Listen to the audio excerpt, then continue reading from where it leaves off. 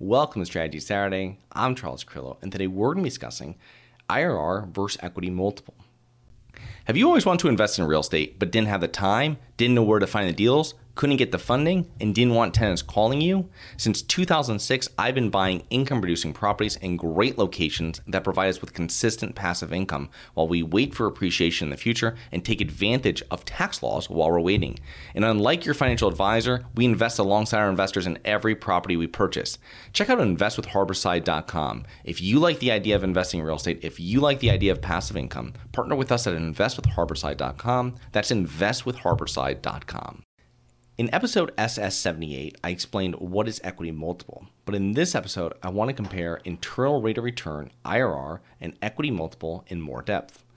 What is internal rate of return? Well, the IRR accounts for the time value of money. $1 today is worth more than $1 in the future, and the longer it takes to realize that future dollar, the less valuable it becomes. The IRR expresses the compounded annual percentage rate every dollar earns while it is invested. Most investors will utilize the IRR in order to compare different private equity offerings with other investments like stocks, mutual funds, etc. On another side note, IRR is not the same as annualized return, and you cannot accurately compare an annualized return with the internal rate of return. But that is for a completely different episode. The main point with IRR is that it's time dependent. You invest $100,000 and you profit $50,000 in 2 years versus profiting $50,000 in 4 years, the 2-year deal will have a higher IRR. So what is equity multiple?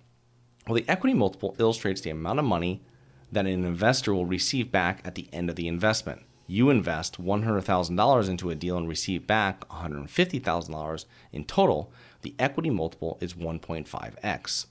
Now, the equity multiple reflects the investment's true impact on wealth, and that's the most important part here. The issues with relying solely on the IRR is the IRR only tells the investor part of the equation.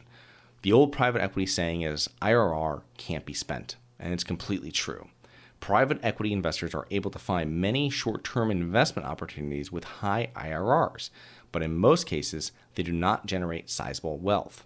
For example, you find an investment offering that will provide a 20% IRR over 3 months. That's great, but that is really only a total return of 5%, a 1.05x multiple. You're not generating any wealth for that. And for the time required for you to make that investment, it really becomes almost a loss, depending on the size of your investment. The true potential of real estate investing is found in long-term capital gains, not short-term profits. Equity multiples, multiplying capital, generates real wealth. So I hope you enjoyed. Please remember to rate, review, subscribe, submit comments and potential show topics at globalinvestorspodcast.com. Look forward to 2 more episodes next week. See you then.